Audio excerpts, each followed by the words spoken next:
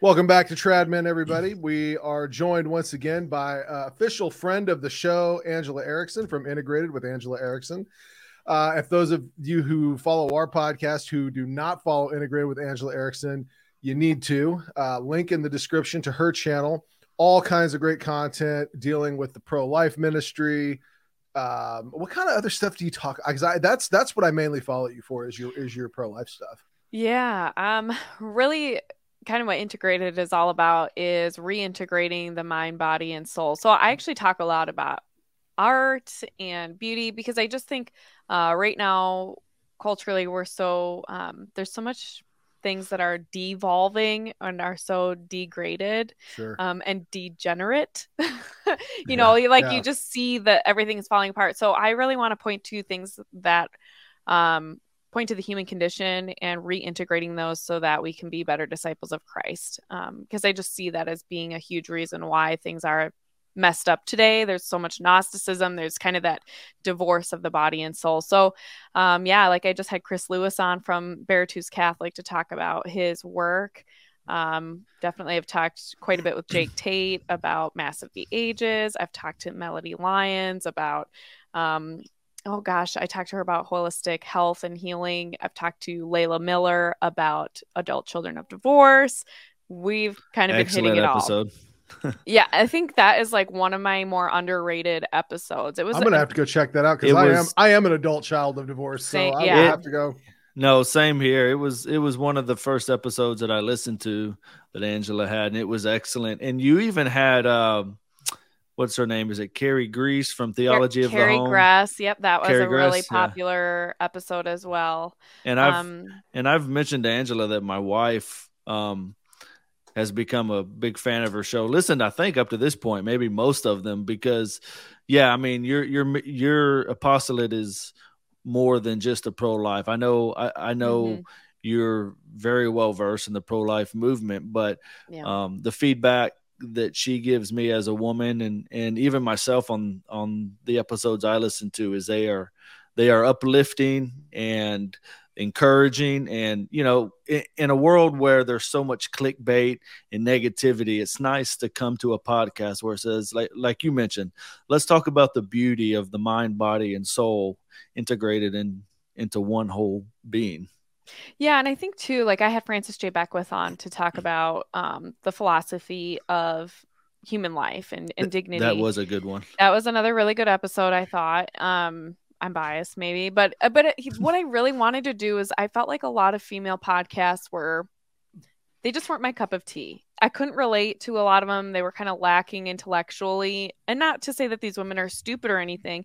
It's just that because they're not. I mean, but I feel like a lot of it is sort of ordered towards homemaking, and those are all really important things, but I sort of need something to chew on when I'm listening to something on podcast or watching something. I need something that makes me think a little bit. So that's kind of also what I wanted to provide. I wanted to be kind of a different voice for Catholic women in the podcasting sphere, because a lot of it is really heavy into the spiritual stuff or really heavy into the homemaking stuff. But I wasn't seeing, and sometimes it gets a little too touchy-feely for me. Like and that's like another thing too, is I think, so often today, and we'll talk about this, I'm sure, but especially among women, their emotions are so unhinged from their intellect. And we've kind of been groomed to be that way. But in a rightly ordered world, our emotions are tempered by our intellect and vice versa. So sometimes you can see more of the men kind of lacking empathy and being hyper-focused on being rational, logical creatures. But really, that's kind of part of what men have to do, is to overcome and reintegrate, is to have their rationality sort of humanized by their emotions. And women have the opposite problem, where sometimes they're too heavy on the heart stuff, and then they're irrational. They kind of get that they sort of fall into that stereotype of being hysterical women. And so I sort of wanted to bring that together in my podcast as well. And you see it's rife within the feminist movement. They're being really heavy on the emotions part. No uterus, no opinion types. and really lacking on the rationality component. So, Yeah, so I want to make sure that I understand you right, because it sounds pretty controversial that what you're saying is that men and women are built different. yeah. Typically, yes. That men and women are equal in dignity, but not equal in their abilities and emotions. Yes, you can quote me as saying that men and women are quite different. And so that's our first piece so. of Russian disinformation that we've uncovered here on Trad Men. So, Angela, just how long have you been a white supremacist? No, I'm kidding. Well, as soon as I started internalizing my misogyny. Oh, course. that's probably There what you it go. was. That's probably what it was. Yep. Before we begin, we got to go any further. We've got to invoke the divine blessing really quick, as is our custom on this show. Please feel free to join along with us. Is Jason, are we cool with the Veni Sancti Spiritus?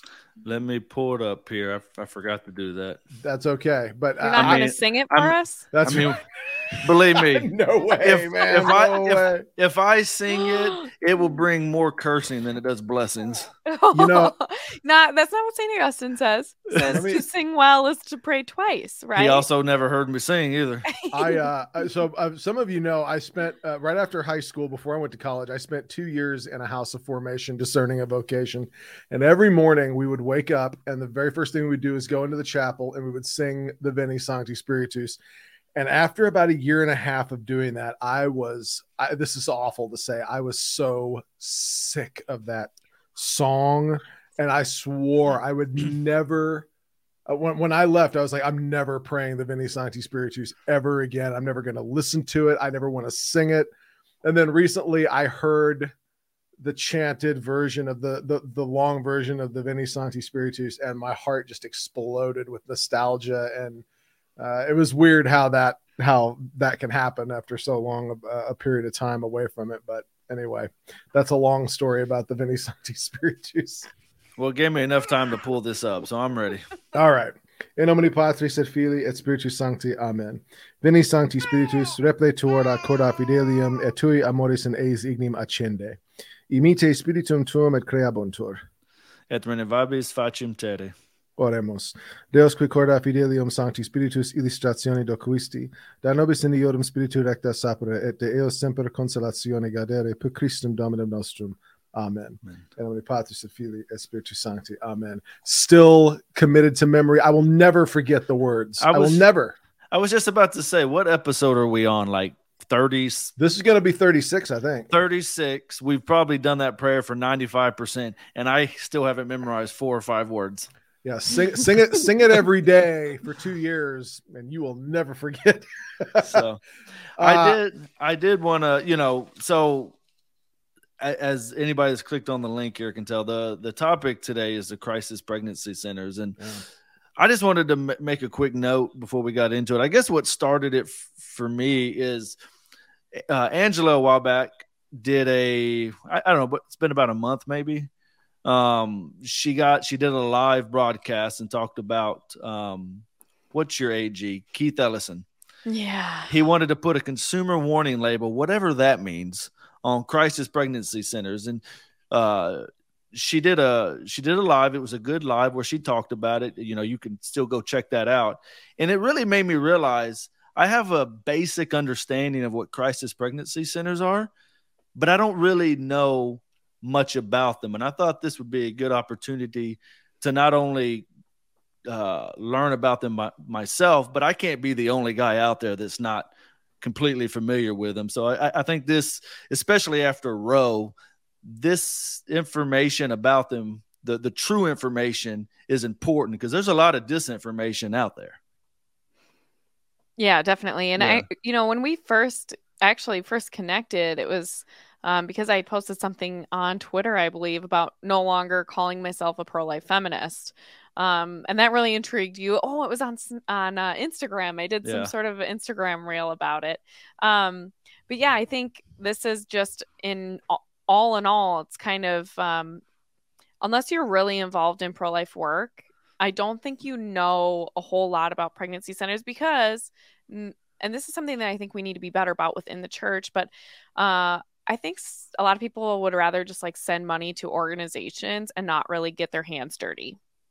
Yeah. And like, we certainly need the money.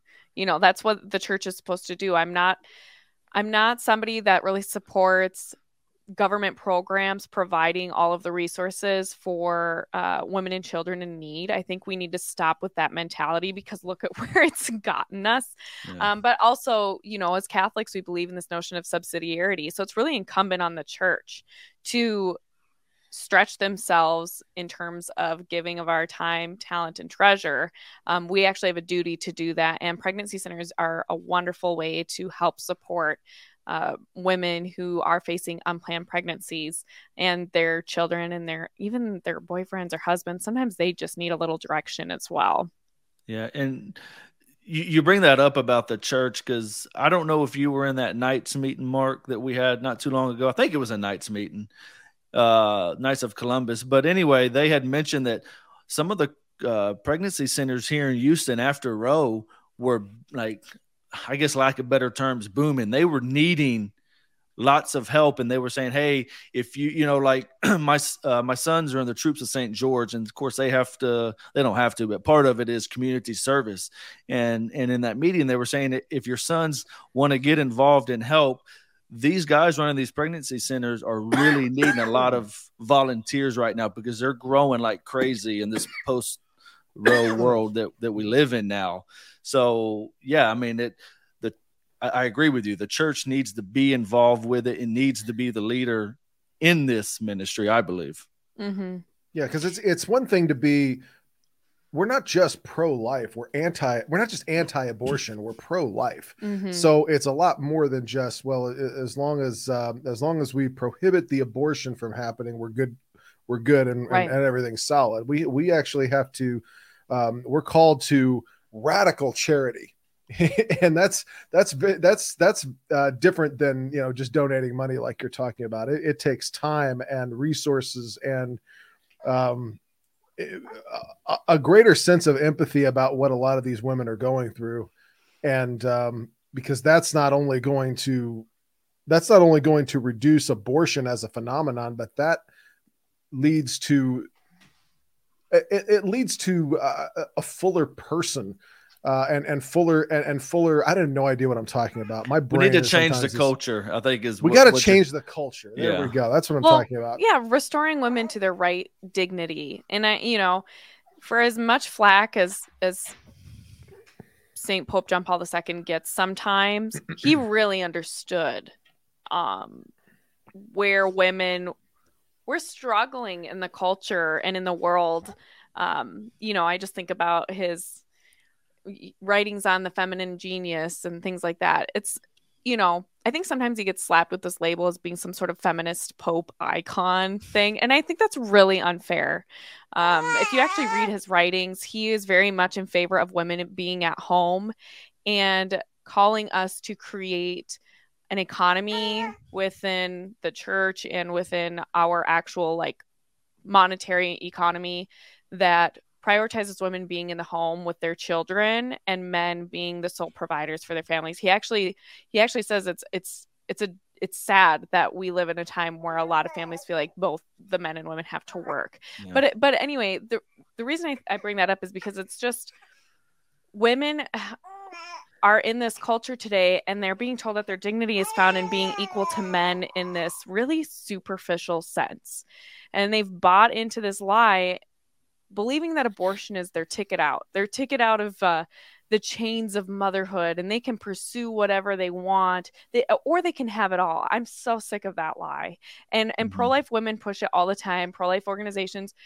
And, you know, they might be doing great work and they might really believe that. I don't know. I think there was a time when I really believed that until I became a mom and until I had more than one or two kids. And you realize you really can't have it all. You have to make hard choices. That's life. That's just life. And these women, they're making hard choices. They go to a pregnancy center. They're wanting to hear about their options. This is Veronica, by the way, if anyone's new here. She's a permanent staple right now. Absolutely. On my podcasts. Well, she's a friend of the show. And too. ours. She's a friend of the show. Yes, she is. Oh my goodness, look at that. If you ain't watching on YouTube right now, you're missing out. Yeah, that's a cute baby. Cute baby alert. But, like, you know, and you know that too as parents, like, if you have any children, life in general, just about choices. Okay. Yeah. You can't have it all. Right. It's just, that's how it is. But parenthood is extraordinarily sacrificial. That's part of the nature of parenthood. That's why it's so sanctifying. And women are being told, even in pregnancy centers sometimes, that you can have it all. You just have this baby, we'll help you, which is great. We should be doing that. And women can have way more than I think they realize.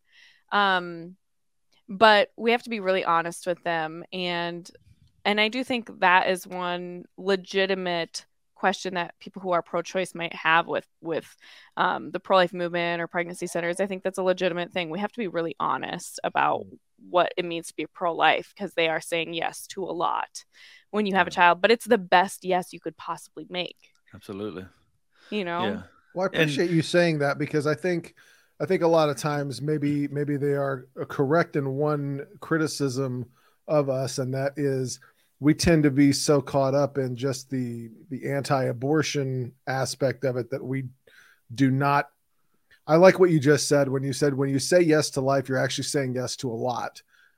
And I think we do realize that, and we don't deny that or try to gloss over that. And they realize it. That's why this wouldn't be such a big deal. You know what I mean? Like so there's no reason to sugarcoat it. Sure. Yeah. They know the gravity of the decision. So there's well said. There's no, it's just unnecessary. But the pregnancy center thing, I think, is really misunderstood. I don't think people are aware of what pregnancy centers actually offer often. Well, this became news. This became news in the wake of the Dobbs decision. Yeah. The first thing that comes to my mind, obviously, was Senator Elizabeth Warren in an unhinged, psychologically unstable rant where she's pacing back and forth in the parking lot. I noticed she didn't become psychologically unhinged until the cameras were there. She seemed pretty composed up until that point. But once the camera showed up, she was just enraged.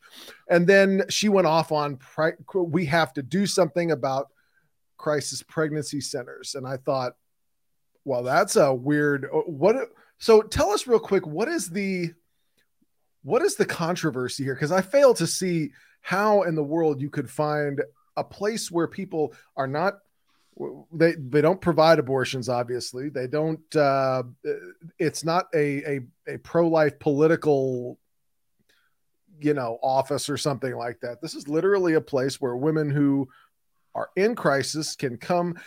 And you would think pro-choice people would be interested in women knowing what their options are, because the word choice seems to go hand in hand with options, but yet they very much seem to find these things a problem. Tell us a little bit why is that? What is the beef exactly?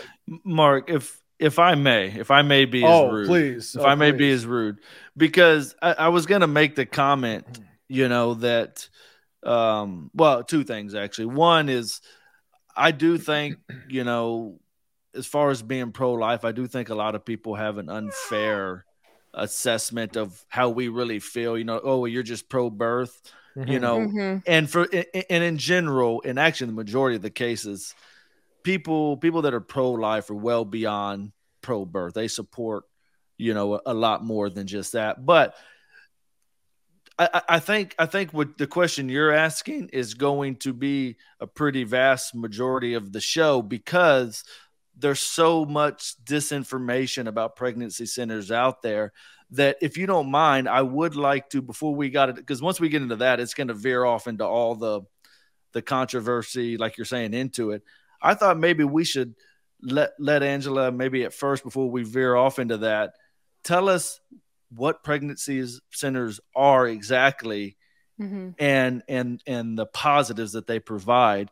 Because like I said, once we get into the cons, there are, I noticed today in my research, there were so many cons that it could take a whole show in itself, You mean, when you say cons, you mean kind of accusations leveled against pregnancy centers? Yeah. Okay. Well, because on my paper I wrote pros and cons, but what I don't want anyone to think that they're like, here's the list of the few good things that pregnancy centers do, but here's the really long list of cons. That was not only have you hijacked my show, Jason, but you're now spreading disinformation. No, because what you're saying, Mark, is definitely, I definitely want to get into, but But before we get into it, I would think let's say what pregnancy centers are and what they provide and the good that they provide. Great idea. Great idea. So first, I just want to give some background for anyone who's not familiar with me or my work. I worked for Students for Life of America for a year, and I coordinated a 5-state area, the northern region for Students for Life of America. So I was coordinating North Dakota, South Dakota, Minnesota, Wisconsin, and Iowa. And what I was doing at that time as a regional coordinator for SFLA, I was going to college campuses and high schools and creating student groups, doing advocacy, having conversations on college campuses with people who are rabidly pro-abortion, using displays, all that good stuff, training up the next generation of pro-life leaders. And then from there, I transitioned into a position for 2 years as an executive director of a local pregnancy medical center. And so there are 2 reasons I'm sharing that much with you, because then afterwards, as you guys know, I left and went to LifeSite News and did development work for them. But those 2 things actually, they went together very well, because when I was doing outreach at SFLA on college campuses, often talking with the atheists or people who are just really pro-choice, pro-abortion, often I could get them to a place where they would agree with me that pregnancy centers were good, even if they disagreed with me on abortion. But on a college campus, being able to have conversations with people, even tough conversations, often, I remember being at Iowa State University and having an entire group of atheists who were counter-protesting our display. I got them all to agree that pregnancy centers were a good thing and that maybe they should start volunteering at one. It was incredible. Wow. So it's really important that when we're talking about this issue, we talk about it with less of the hyperbole that is kind of out there, because the loudest voices get the most attention. But the reality is that there are more people in the middle than we realize. I'm not going to say, I think things are more polarized maybe now even than they were 5, 6, 7 years ago when I was doing that kind of work. But there's still enough people willing to engage, I would like to think, and have honest conversations about it. And that's why I actually don't think that this issue for Democrats is going to be a winning issue for them come November. I think it's not being dishonest about all of this stuff. It's not actually going to rally their base the way that they think it will. It's just the only thing that they have right now in their favor, in their minds. So anyway, that's why I think it's really important, because I think when you start talking, people are pro-choice and they actually understand what a pregnancy center does and what they don't do, they're so much more inclined to support what we're saying. Because as you were kind of alluding to, Mark, it's crazy that it's like they always say, you guys don't do enough. You're not really pro-life. You're pro-birth. How come you're not doing anything to support women? And you're like, you do all the things to support women.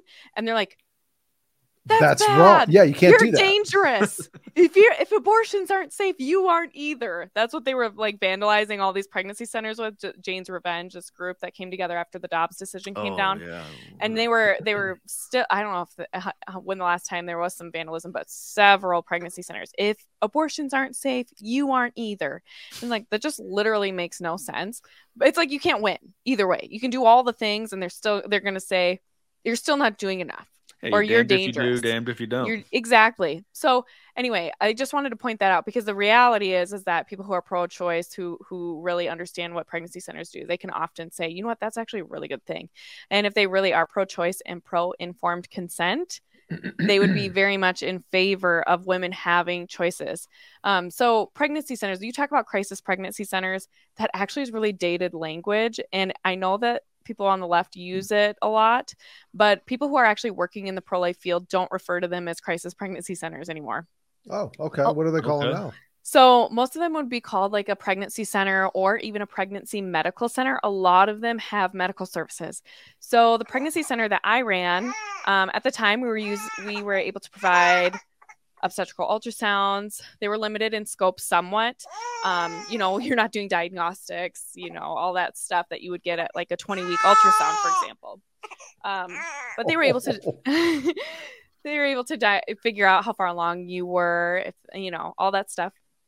We had STD testing and treatment for like the most primary STDs, free pregnancy testing. All of our services were free.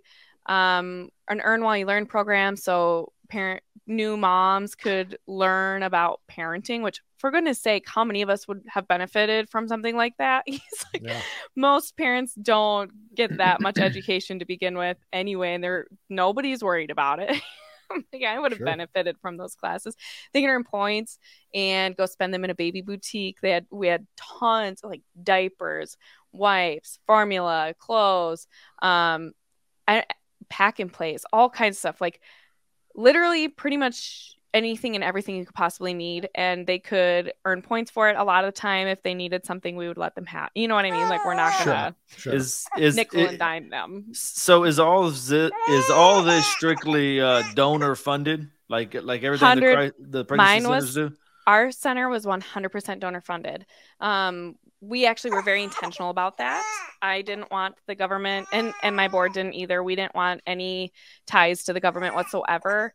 But there are centers that get something, at least in Minnesota, called the Positive Alternatives Grant. So that was another thing that was really interesting about our AG declaring that, you know, we needed to have consumer warning labels on crisis pregnancy centers, because I wanted to say, so have you guys been like funding terrorist organizations in the state, or like how do you reconcile the fact that you guys have been giving positive alternative grants to these very dangerous centers? And now even the pregnancy center that I was involved in, they're expanding, like huge remodel right now.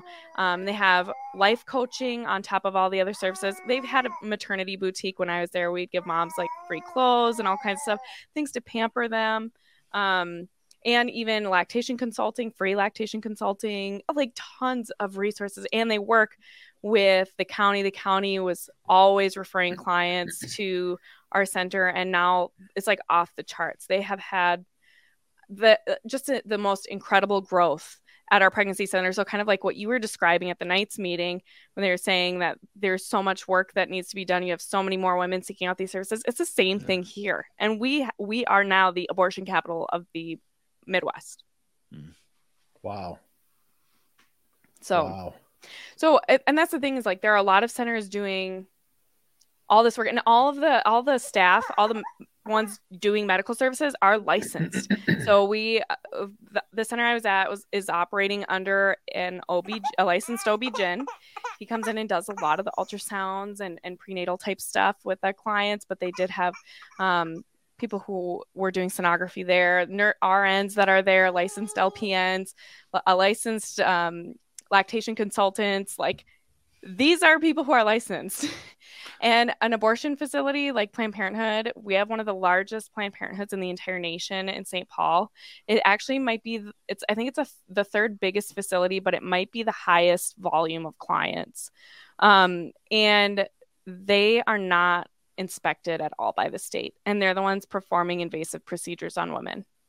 Well, see, reading the news and stuff like that, you would think it was completely opposite, because that was going to be one of my questions about pregnancy centers is, you know, if you were wanting to start one, what is typically required? Because the AMA Journal of Ethics, or I guess the American Medical Association Journal of Ethics, you know, one of the things they came out and said in one of their articles was, are pregnancy centers legal? And all of a sudden it said that question is tricky because they're not licensed.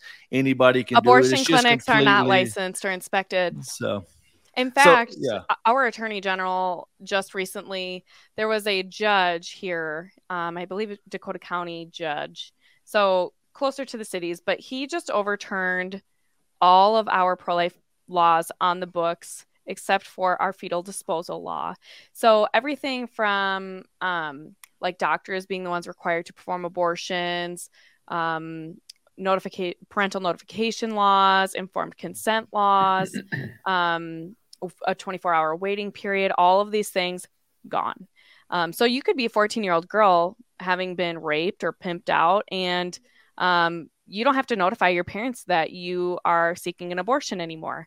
Now you can go and get an abortion, and your parents will never know that you have been raped.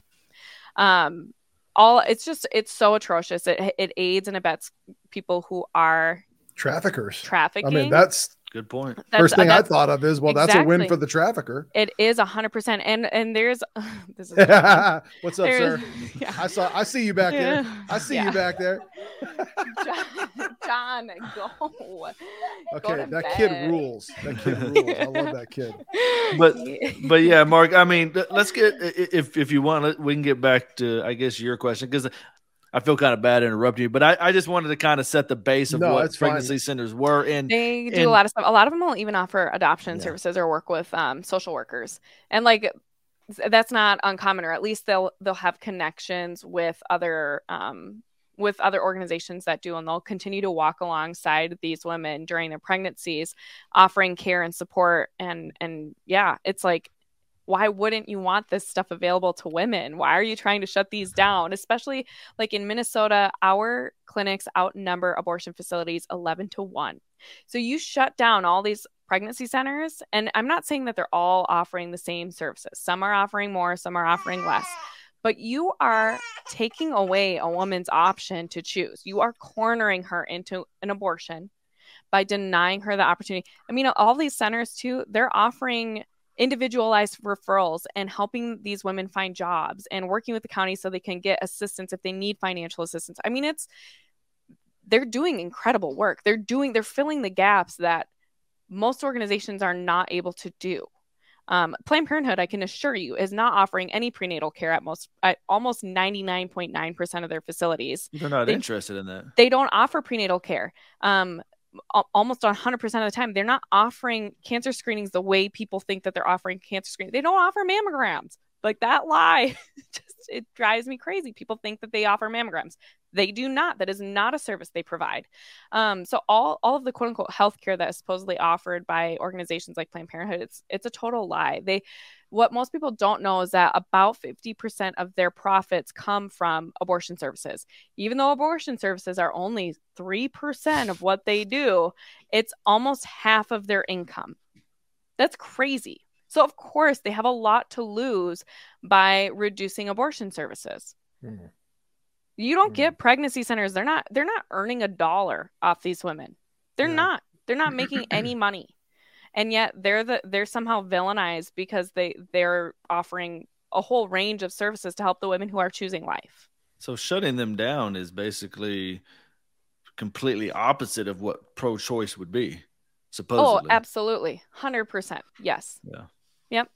I think at the time, I don't know what the statistics are now, but at the time, and you should look this up at some point, but the ratio of adoption referrals to abortion services is absolutely incredible. Like, I think it used to be like 4 adoption referrals for every 193 abortion services or something. It was outrageous. And you know, like, I have one of my sister-in-laws, she found out she was pregnant when she was in college, and she only knew about Planned Parenthood. And I mean, well, what does Planned Parenthood do? They help Planned Parenthood, right? So she went there she knew she didn't want to have an abortion. And they confirmed that she was pregnant with my nephew, and they were insistent that she really reconsider, that she seemed really emotional. Maybe you really need to think about getting an abortion. She actually literally ran out of there, like, because she kept telling them, no, I don't want an abortion. Do you have anything else? And she somehow found her way to a pregnancy center, and they sat down with her and they prayed with her and like just let her know that she was okay. And that was like all she needed at the time. You know, she wasn't even seeking any of these other services. And you just look at, well, how many other women have been coerced into an abortion like my sister-in-law?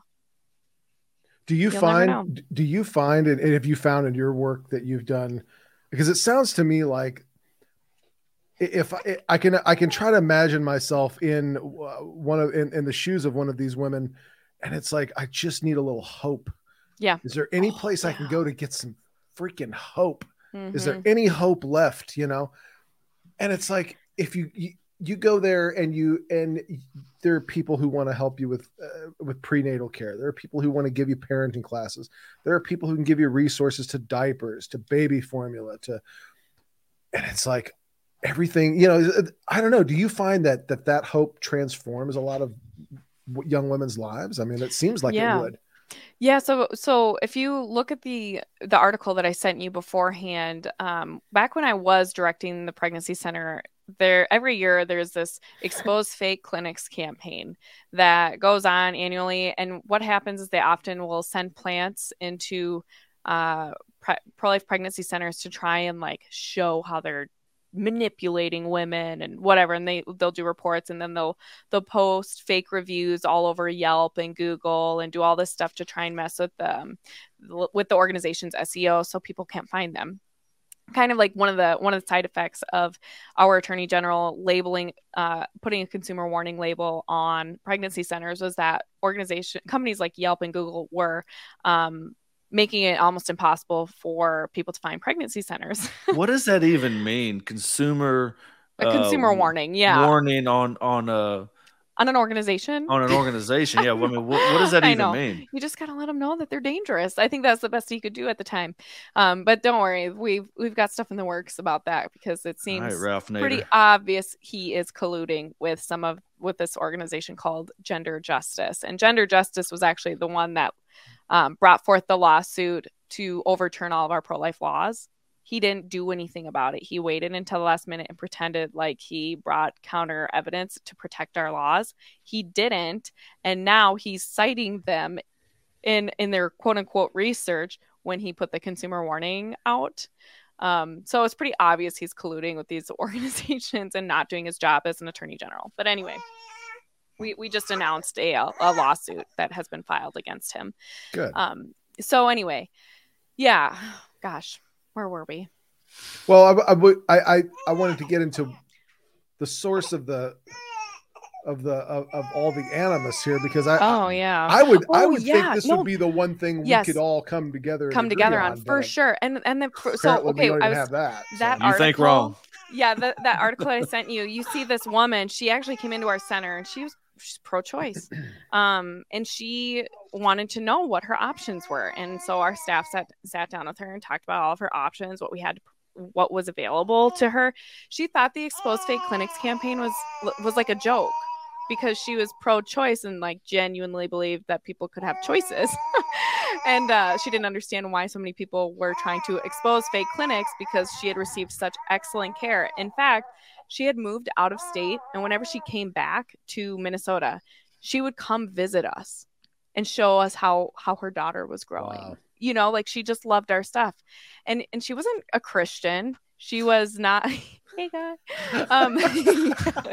This is the night of cameos. Okay. Cameos. But yeah, I mean, so it's like if she really felt that way, if she felt like we were robbing her of her options or we're somehow manipulating her into keeping her child, why would she keep coming back years later to say hi and to thank us? And why would she sit down with me to do this little video talking about the care that she received at our center?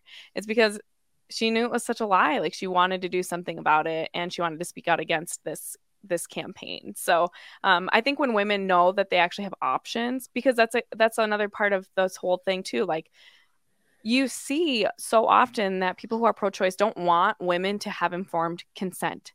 You see it with this whole vaccine stuff. You're not allowed to ask questions about anything. And when these women start realizing that they do have resources, that there are things out there available to them that they can utilize, and that there are organizations willing to help, it doesn't help big abortions bottom line. And so what they're going to do is they're going to make sure that women aren't told about fetal development when they go in for that appointment. They're going to say no informed consent. You don't need to know what your baby is doing at 6 weeks of development, at 8 or 10 or 12 weeks of development. We're not going to tell you any of that. You don't need to look at the ultrasound when you come in for your ultrasound appointment to determine what type of an abortion procedure we're going to perform. That is just so evil to me, because it's like they are basically admitting to the truth. They just don't want you to know that truth. They don't want you to know it. And so then when women, they really believe that there's like nothing out there, because that's what they've been told over and over and over again. There's no one there to help you. You are on your own. And that's what Planned Parenthood tells them. If you choose life, you're on your own. We're not going to provide prenatal care for you. We're not going to help you choose life for your child. We're not going to provide you any material assistance. But if you want an abortion, you can come back. Or if you want birth control, you can come back. Or if you want hormone therapy, you can come back. And they tell you all that is there's no after effect of it, is what they tell you. Yeah. As well. Oh, for sure. Yeah. And I don't know how familiar you guys are with Rachel's Vineyard and their work, but post-abortion syndrome is real, and abortion regret is also very real, especially when a woman, when the scales come off of her eyes and she realizes like what she did. And that can happen. It's not uncommon for that to happen after a woman gets pregnant again later on. And it's often not that uncommon, because after a woman has an abortion, a lot of these women will spiral and they'll just go into heavy drinking and drug use. Often they'll get pregnant again, and it's this psychological phenomenon where they're almost trying to replace the baby that they killed.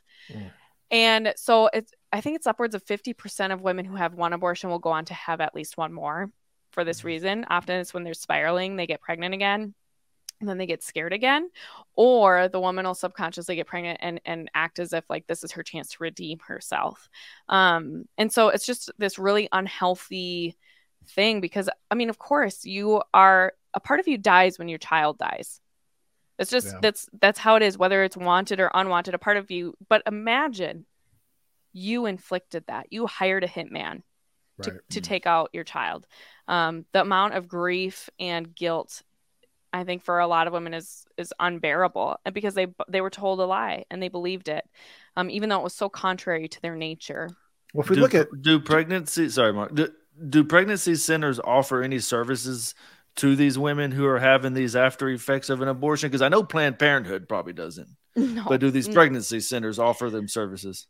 I think some pregnancy centers do, but often you really need people who are super familiar with that work. And so that's why I recommend organizations like Rachel's Vineyard. They're all over the country, and they do retreats. It's usually like a weekend long retreat, and they have support groups. I remember being invited to join in for one. I was just a few weeks pregnant with my oldest daughter, actually, and a Franciscan brother, I believe, he invited me to be his support person because he had discovered that he was the sibling of an aborted child, and that really weighed heavily on him. So even though he himself hadn't had an abortion, he found out his mom had, and that was really difficult for him to process. So he went and did this Rachel's Vineyard retreat. And on the last day, they write letters to their children that were aborted. And so I sat in a chapel and watched people, mostly young women, but even older women, couples. I remember one couple, it was 30 years after their abortion, and they were reading letters to their children that they had killed. And I just remember thinking, like, I have this new life in me, and I just can't even, my brain can't comprehend what's happening in front of me, and just seeing the guilt that these people had for decades afterwards. It was really moving, but devastating. Well, I've done a lot of research to try and find out about post-abortion PTSD, basically, and things like that. There is a lot of misleading information, and basically, if you search the internet, one of the things you'll come to the conclusion of is that this doesn't really exist. But yeah, they don't want you to. But here's my problem with that. Look at what we know about soldiers who come back from combat. Okay. And those are lawful killings. It's still horrible, right? War is still a result of sin and sin's presence in the world. But even according to our catechism, that is a lawful killing. Okay. Right. But they come back and they need years of therapy, of psychological help, because it is something in our nature that when we see or cause the death of another human being, something's wounded in us. It just is inescapable. And there's no way you can convince me, but if a mother does that to her unborn child, there's nothing. Yeah. That doesn't make any sense. Well, here's like a really interesting fact. So there's this phenomenon called microchimerism. Have you ever heard of it? I have not. So it's this phenomenon that occurs when a woman gets pregnant with her child. They actually exchange cells. And so for decades after a woman is pregnant, she can still retain cells from her children that she had within her womb. So like her body is physiologically responding to that child. And often some people I've heard people say that for the rest of your life, you'll have parts of your baby's cells living within you. And some will say it's not quite that long, but it will exist for a very long time. But even with your children, you pass that back and forth. So your children will have some of your cells as well, as the mother. And I think that just really speaks to God's design, how integrated the mother and child really are in that relationship, that bond. It never goes away. And so even if that child is aborted, that child is literally still a part of her. You won't ever take that away. And so even if she's not consciously aware of that, her body will still know, because our bodies experience a different knowledge. Like sometimes your body is in pain and you don't even notice it until you go to the chiropractor and someone's like pressing on your body and you're like, oh my gosh, conscious of this pain all of a sudden. Sure. Didn't realize it was there, but your body is expressing it all the time, whether you realize it or you just become accustomed to it. Right. And so that's on a physiological level, and then on a biological level, that's true as well. I mean, there are layers there. So, and then that, of course, is going to have an impact on the brain as well.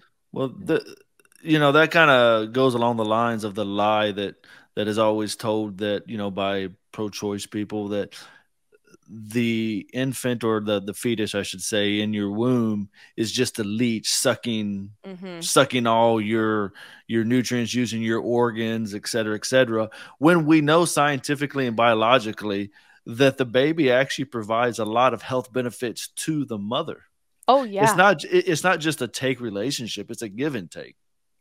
Yeah, that's very true. I mean, they often share cells to help heal things faster within the mother's body and vice versa. Yep, that's very true. And too, I mean, apart from it just being obviously ridiculous because of the nature of procreation, but two, why would me as a female mammal, what is a woman, but why would my body naturally create another organ to sustain the life of a parasite? That's what the placenta is. You're not just growing a baby, you're actually growing an organ as well, and that organ's sole purpose is to nourish that child. And the second that child's out of you, so is that organ. You don't need it anymore.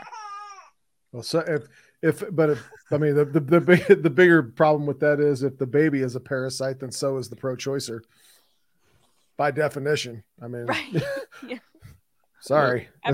No, there's no escape from that. I don't know why these people think they're a completely different species, but I kind of wanted to transition to another, I guess, controversy among pregnancy centers. I love controversy because we've talked about the distributive justice, right? Because one of the criticisms of pregnancy centers that you'll see online is, well, they violate distributive justice because they don't. And we've already discussed how really, your Planned Parenthoods and stuff like that are the ones that really violate distributive justice.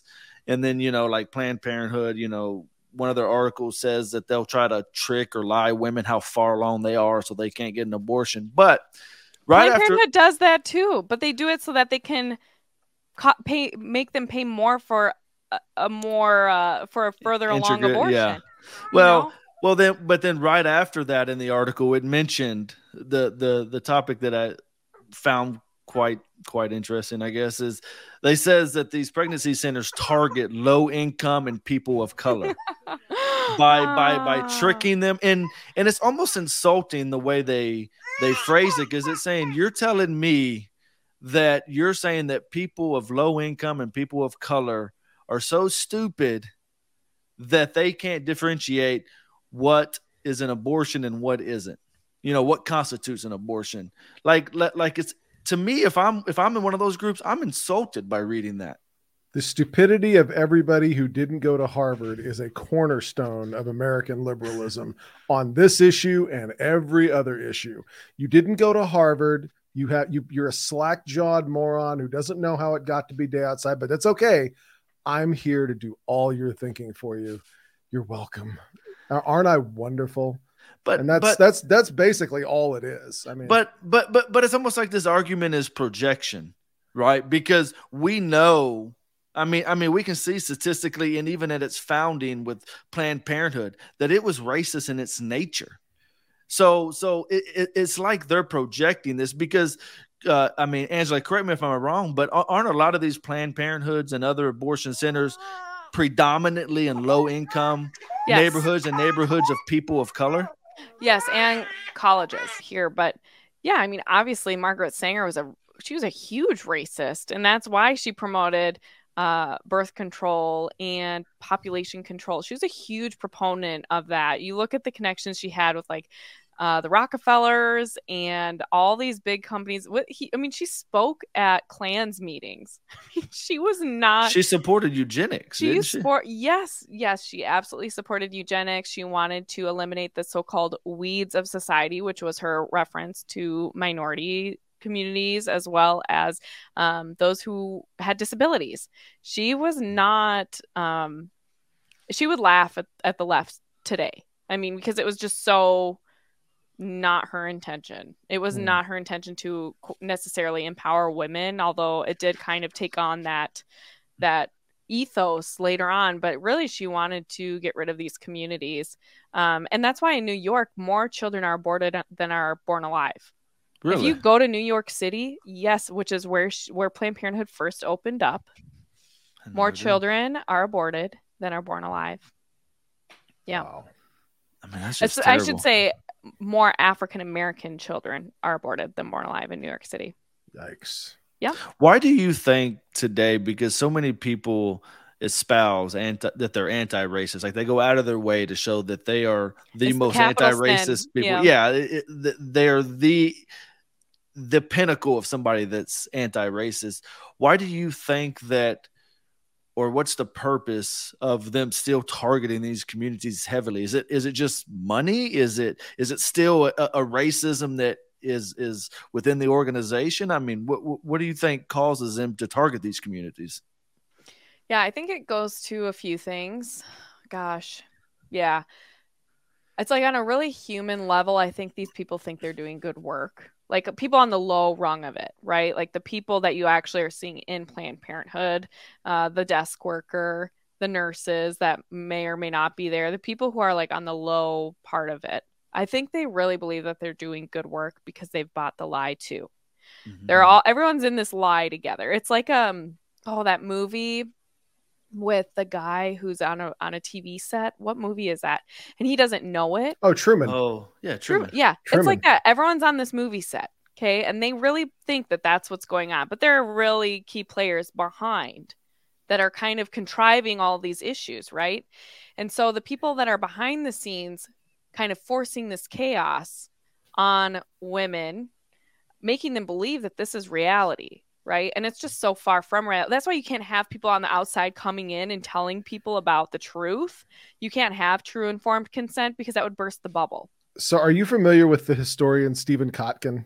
He writes extensively about like the Soviet Union and Soviet history and things like that. And he wrote a 3-volume work on the life of Joseph Stalin that was just exhaustive and very well researched and everything like that. And he was asked one time, what is it that made Stalin such a murderous despot? Was it because he was just a craven, power hungry person? He knew he wanted to be a dictator from the time he was a kid. He was abused as a kid, and that sort of manifests itself. And Stephen Kotkin said, no, it's because he was a committed communist. He was a true believer. Joseph Stalin was a true believer in communism. Yeah. And there's nothing more dangerous than a person who is going to save the world. Yes. And that's the next component, as I was going to say. There is kind of the savior complex. And so, yes, you see it amongst white liberal women all the time that they are the savior of everyone else. You saw it in COVID, like the virtue signaling with the masks. I mean, it's like, and then if you weren't wearing your mask, you were some sort of heathen, like trying to kill people. You saw the white liberal women screaming at people in the grocery store because they're trying to kill everybody. If you're not doing your part by wearing the mask, you're actively killing people. right? So they bought the big lie, but the abortion big lie is kind of like this. But the people high up, they know there's a lot of money to be made in abortion. Plus, it feeds their end on climate change, population control, and also it keeps minority communities impoverished. They don't want these communities, they don't want these women to actually realize that they have resources available to them, and make them realize that they don't have to live their lives in poverty. Because what happens not often, but often enough is, I think, when a lot of us are pushed to the wall, we will do whatever it takes for our children, right? And so, because there's more at stake, you see it with women who are in domestic violence situations. I'm sure you've maybe seen it too before, Mark, but like these women, it's not that they're going to get out of a violent situation if it's by themselves, but if their children are seriously at risk, that's usually the impetus. If you talk to women who finally leave abusive relationships, the impetus for why they left was because they didn't want their children to be harmed. We'll do almost anything for our children. And same with these women who are impoverished. Yeah, you might have the women who may stay in the cycle of poverty, but a lot of these women won't. And they're going to be you're not going to be able to manipulate them as much either. And two, then these women would realize that there actually are resources available to them. And then they can't continue on in this cycle of taking advantage of these poor women, keeping them, because the thing about that no one ever talks about when you talk about, women who are impoverished needing abortion. Well, sure, let's say they get the abortion. They still leave the clinic in poverty. Right. They're not doing anything to help these women out of poverty. Not a single thing. But you bring a woman to a pregnancy center, they're going to help her keep her child, and they're going to help her find ways out of poverty. Yeah. I don't ever see people that are actually talking about that unless they're pro-life. So, I think the people higher up know there's a lot of money to be made, and I think it works towards their end of population control. I don't know if it's still the case, but I know years ago, just from the government side, that if you were a young single mother, that you could a lot of times get a lot of, if not all of your college education paid for, or even some of these work training programs. So. Yeah. I don't, and I'm sure the pregnancy centers provide all that information, but I doubt these abortion clinics do, because it's not in their interest. Right. And so there's this episode I did on my podcast with a woman named Beth Rahal. She's like the queen of knowing all things pregnancy resource related, basically. But a lot of people don't understand that Title IX actually applies to pregnant women as well. People know about it more so for like rights of minorities and all these other things, but actually pregnant women, pregnant and parenting moms are also included on the entitlements under Title IX. So they cannot be discriminated against for missing class if their child was sick, for example.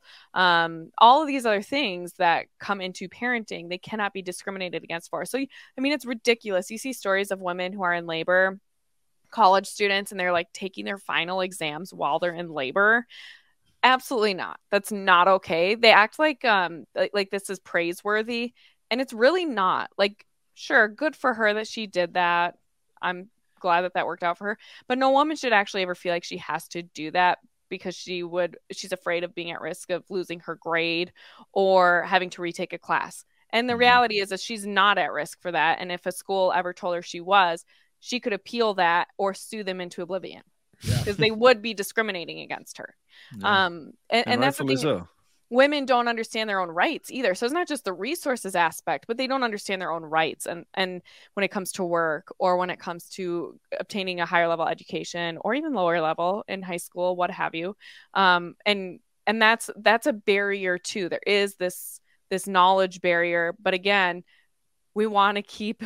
We want these people to not we, but people on the left, people who are pro-abortion, it's very convenient for them that everyone is very low information and that there is no informed consent. Yeah. There's this really great documentary called Hush, and it's actually put together by a pro-choice journalist, and she went into researching the abortion issue and contraception especially. And what she found was that even though she's pro-choice and pro-contraception, she did feel like there was a lot of obfuscation going on. There was a lot of hiding from people who are pro-abortion, pro-contraception, and they weren't allowing people to make truly informed decisions about their bodies. And it's just such an interesting documentary. I definitely encourage people to go look that one up, because you just see so clearly how often people were not getting full information before they got on birth control. They weren't, told about the risks of that. And the same thing goes in the abortion industry as well. So, yeah, and that goes back to the same people who are going to change the world, is that the truth is that if the truth gets in the way of my messianic mission, then the truth has to go. It's a hindrance, yeah. For what is called the greater good. The greater good. Well, here's the thing. Jesus Christ said that I am the way, the truth, and the life. So that means there is no greater good than the truth, period. Because that would mean there was a greater good than Jesus Christ, which is nonsense. That doesn't make any sense at all. And people have a right to the truth. However, and whatever that is, people have a right to the truth. It might be very inconvenient, especially to people who are in power. Truth often is. To power institutions and power structures, but nonetheless, people have a right to the truth. You have no right to stand in between someone and the truth, period. And I think that's something that as a society we better start wrapping our heads around, or we really don't have a right to pass judgment on people like Joseph Stalin or the pro-aborts, because truth is important. Yeah, and that's why I do think it's important. It's really easy to castigate people who are pro-abortion, and I do it too. I mean, if I'm being totally honest, sometimes I just think, oh my gosh, this is so unthinking and ridiculous, because so much of it is like genuinely stupid. It's really stupid in the truest sense of the word. But they really have bought into it. And so there's this, it is a blind faith. It's a faith of they've made an idol of abortion. It is sacred to them, and they will blindly follow this. This is their sacrament. And, for us, the Eucharist is the source and summit of the Christian life. It is where we live and have our being in this world. And abortion really is the anti-sacrament. That's why it's like when we approach this issue, we have to approach it with that mindset of understanding this is their own faith in a way. I mean, I believe even Nancy Pelosi has referred to abortion being sacred, and it's disgusting. It's really disgusting. Yeah. But if you put yourself in their shoes and if you were really that person who believed that this is the way, this is the salvation that these women have to achieving their dreams and their goals, because this is how you've been indoctrinated, you can see why they would be so vitriolic, even though it defies common sense. It defies natural law. It defies like every part of our humanity. But they don't see that because they're so disconnected. They're so disintegrated. So it's really important to have compassion on those people, even though sometimes it's really hard and sometimes they're not very kind.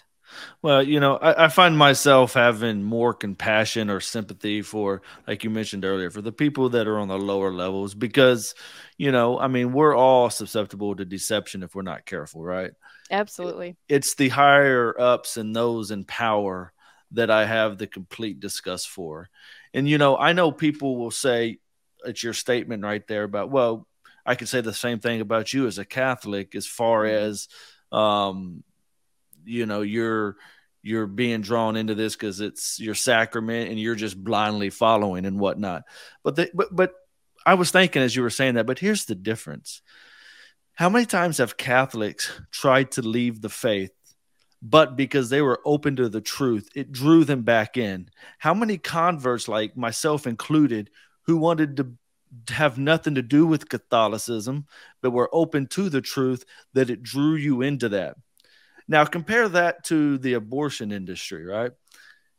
It seems like when people are open to the reality and the truth of what abortion is, they're never drawn into it unless they're just a truly wicked person. But your lower level people, your normal everyday people, I don't ever see these cases of, oh, okay, what's killing a baby? Okay, well, I want to be drawn into it. And because when you talk to them, they have to disengage what the reality is by, well, it's not really a human. It's not really this. It's not really that. But once they realize it's a human, they're not drawn back into it. So that would be the difference in saying, well, you Catholics are guilty of the same blind faith. No, we're not, because one draws you in when you're open to the truth. The other pushes you away when you're open to the truth. Yeah. And I think to add to that, our faith is not fear-based. And I think often when you talk about abortion or other things of that nature, people are drawn in by fear. It's like, I always say, take childbirth, for example. A lot of women will make decisions when they're in labor because they're told something that's not true, and they're being coerced into and cornered into certain decisions on low information, and it's a very stressful time. You're operating in your most primitive mode because it's labor. Like, you're not supposed to be taking in extra information. And the same thing too, like when women are seeking abortions, I think this is another really important thing to keep in mind, is that these women, if their brain is really perceiving a crisis, their frontal lobe is totally not working. So their capacity for rationality and reason is not operating. They're operating in the primitive modes, which is fight, flight, or freeze. And so when they're going in for that abortion, you can't rationalize with them why they shouldn't be going and getting that abortion. You just can't. What you need to be doing is minimizing the threat, the perceived threat, so that you can talk to them on a level when they're in a regulated state and their brains can function.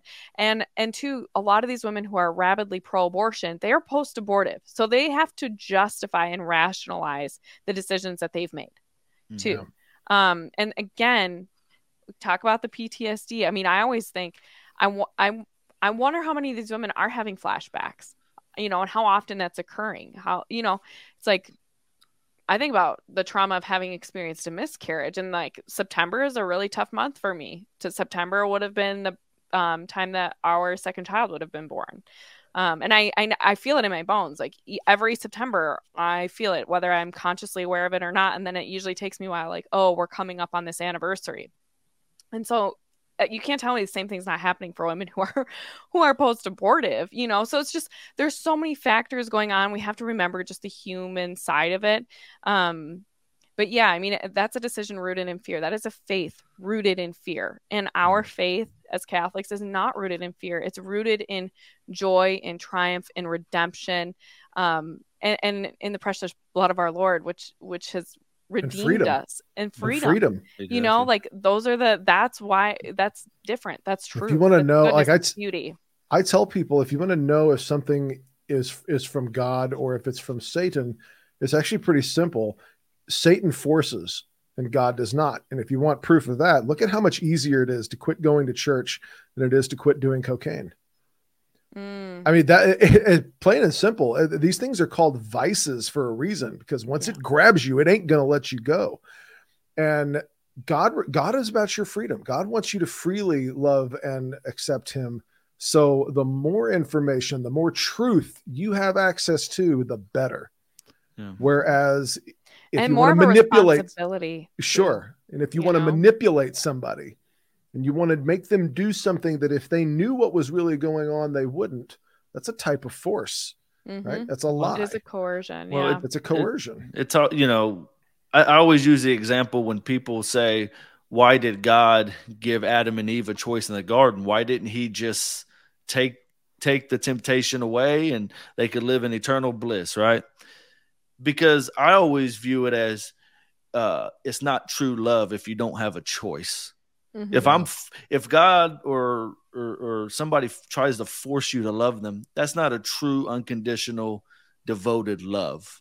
Yeah. Whereas in the garden at Eve, with the choice they had, the one thing they couldn't do, God gave them a choice. You can either basically, it's not eat or don't eat. It's, do you love me or do you not love me? Yeah. Do you trust me or don't you trust me? Do you want to be with me? Don't you want to be with me? And they made the choice to say, at this moment in time, I love myself more than I do you. Mm-hmm. And yeah, so our faith is a faith of love, because God is love itself. And if we don't have that free will and that freedom that we get in Jesus Christ, well, then is it really true love? And I think too, going off of that, I think it would be really easy for someone to say that, well, we're just making excuses for these women who are choosing abortion, trying to pretend like there's no culpability involved. And that's just not true. That's not at all what I'm saying. I just think we have to be compassionate. We are all culpable of sin, and sometimes we have a higher degree of knowledge than others, and that culpability is on a scale. There's a sliding scale. But when it comes to something that is absolutely contrary to our nature and can be discerned just through observation, I think we all know that it's a grave moral evil, whether we want to intellectualize it or not. But the human component is just being compassionate, understanding that these people have really they've bought this lie and they don't know the resources that are available to them. That's why it's really important that we are getting involved in our pregnancy centers. Knights of Columbus, you guys do a great job providing ultrasounds for pregnancy centers across the country. You guys have provided like thousands of free ultrasound machines to pregnancy centers around the country. And we need to be doing more work like that, especially at a time when there is so much animosity towards the work that these centers are doing. You need to be supporting them and make sure you're getting involved some way, somehow. Angela, I want to thank you so much for coming on the show. And definitely check out Angela's channel, Integrated with Angela Erickson. On there, she's on YouTube, and you're also on the audio platforms as well, correct?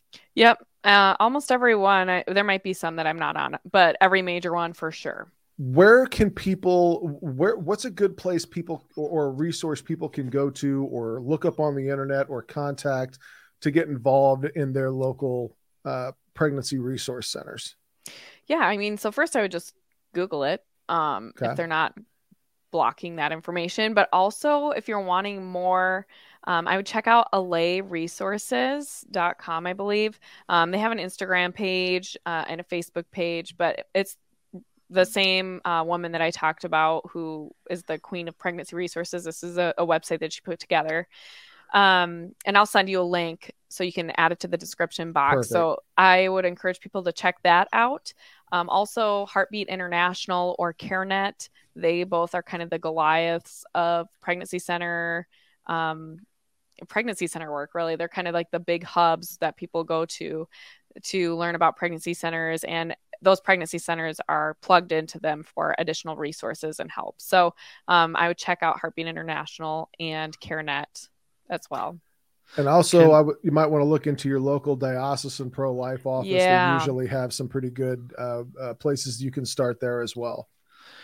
Can I ask you a question? Because I was really, and I've heard you talk about it before, about Rachel's Vineyard. Mm-hmm. Is there a way people can get involved or support that as well? And if so, how do they go about that? Do you know? Yeah, so I would go to their website and connect with them there. Otherwise, that's another place I would ask your archdiocese about as well.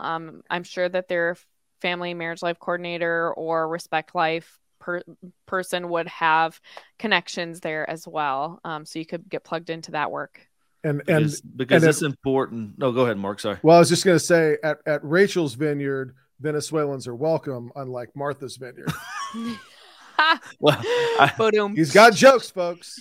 Well, I was just going to say that, we mentioned earlier in the show that we don't support all this other stuff after the baby's born, but I think it's important to the people that have made the unfortunate choice of having an abortion. They made a bad choice, but we shouldn't just leave them out to dry. We should support them and push them in the right direction so that they can help further the cause of the pro-life movement overall. And plus, they just need your help and compassion as well. Oh, yeah, absolutely. Yep, they need that relationship, right? It's like that's how we heal, is being in communion with one another. Absolutely. God desires not the death of a sinner, but that they be converted and saved. And we have to do as much as we can to be instruments of that and let the Holy Ghost work through us to save souls. That's what it's all about. Everything we do here. That's what it's all about. Guys, thank you all so much. This has been an enlightening conversation. I've really learned a lot and I've enjoyed this. And I'm so glad we got to have you back on the show, because I think the last time we had you on, we had audio visual The issues. audio is terrible. But let me tell you what, you are our pro-life good luck charm, because every time we have you on the show, something huge happens in the pro-life movement. The last time we had you on, the Dobbs decision was leaked. Yeah. And then I think not long after that, I think we had you on Avoiding Babylon. You were on Avoiding Babylon. That collab, yeah. And that's when the actual Dobbs decision came out. So I'm excited to see what we've been missing while we were on this show. I'm enlightened to Nancy Pelosi renounces her pro-choice stance and goes to confession and rejoins the Catholic Church or something like that. I don't know what's happened. Let it be true. Yeah. I don't know what's happened since we've been on this show, but we got to have you back. Good on. stuff. All right, guys. Thanks for having me on. Absolutely. Jason, any parting thoughts? No, just appreciate your time, Angela.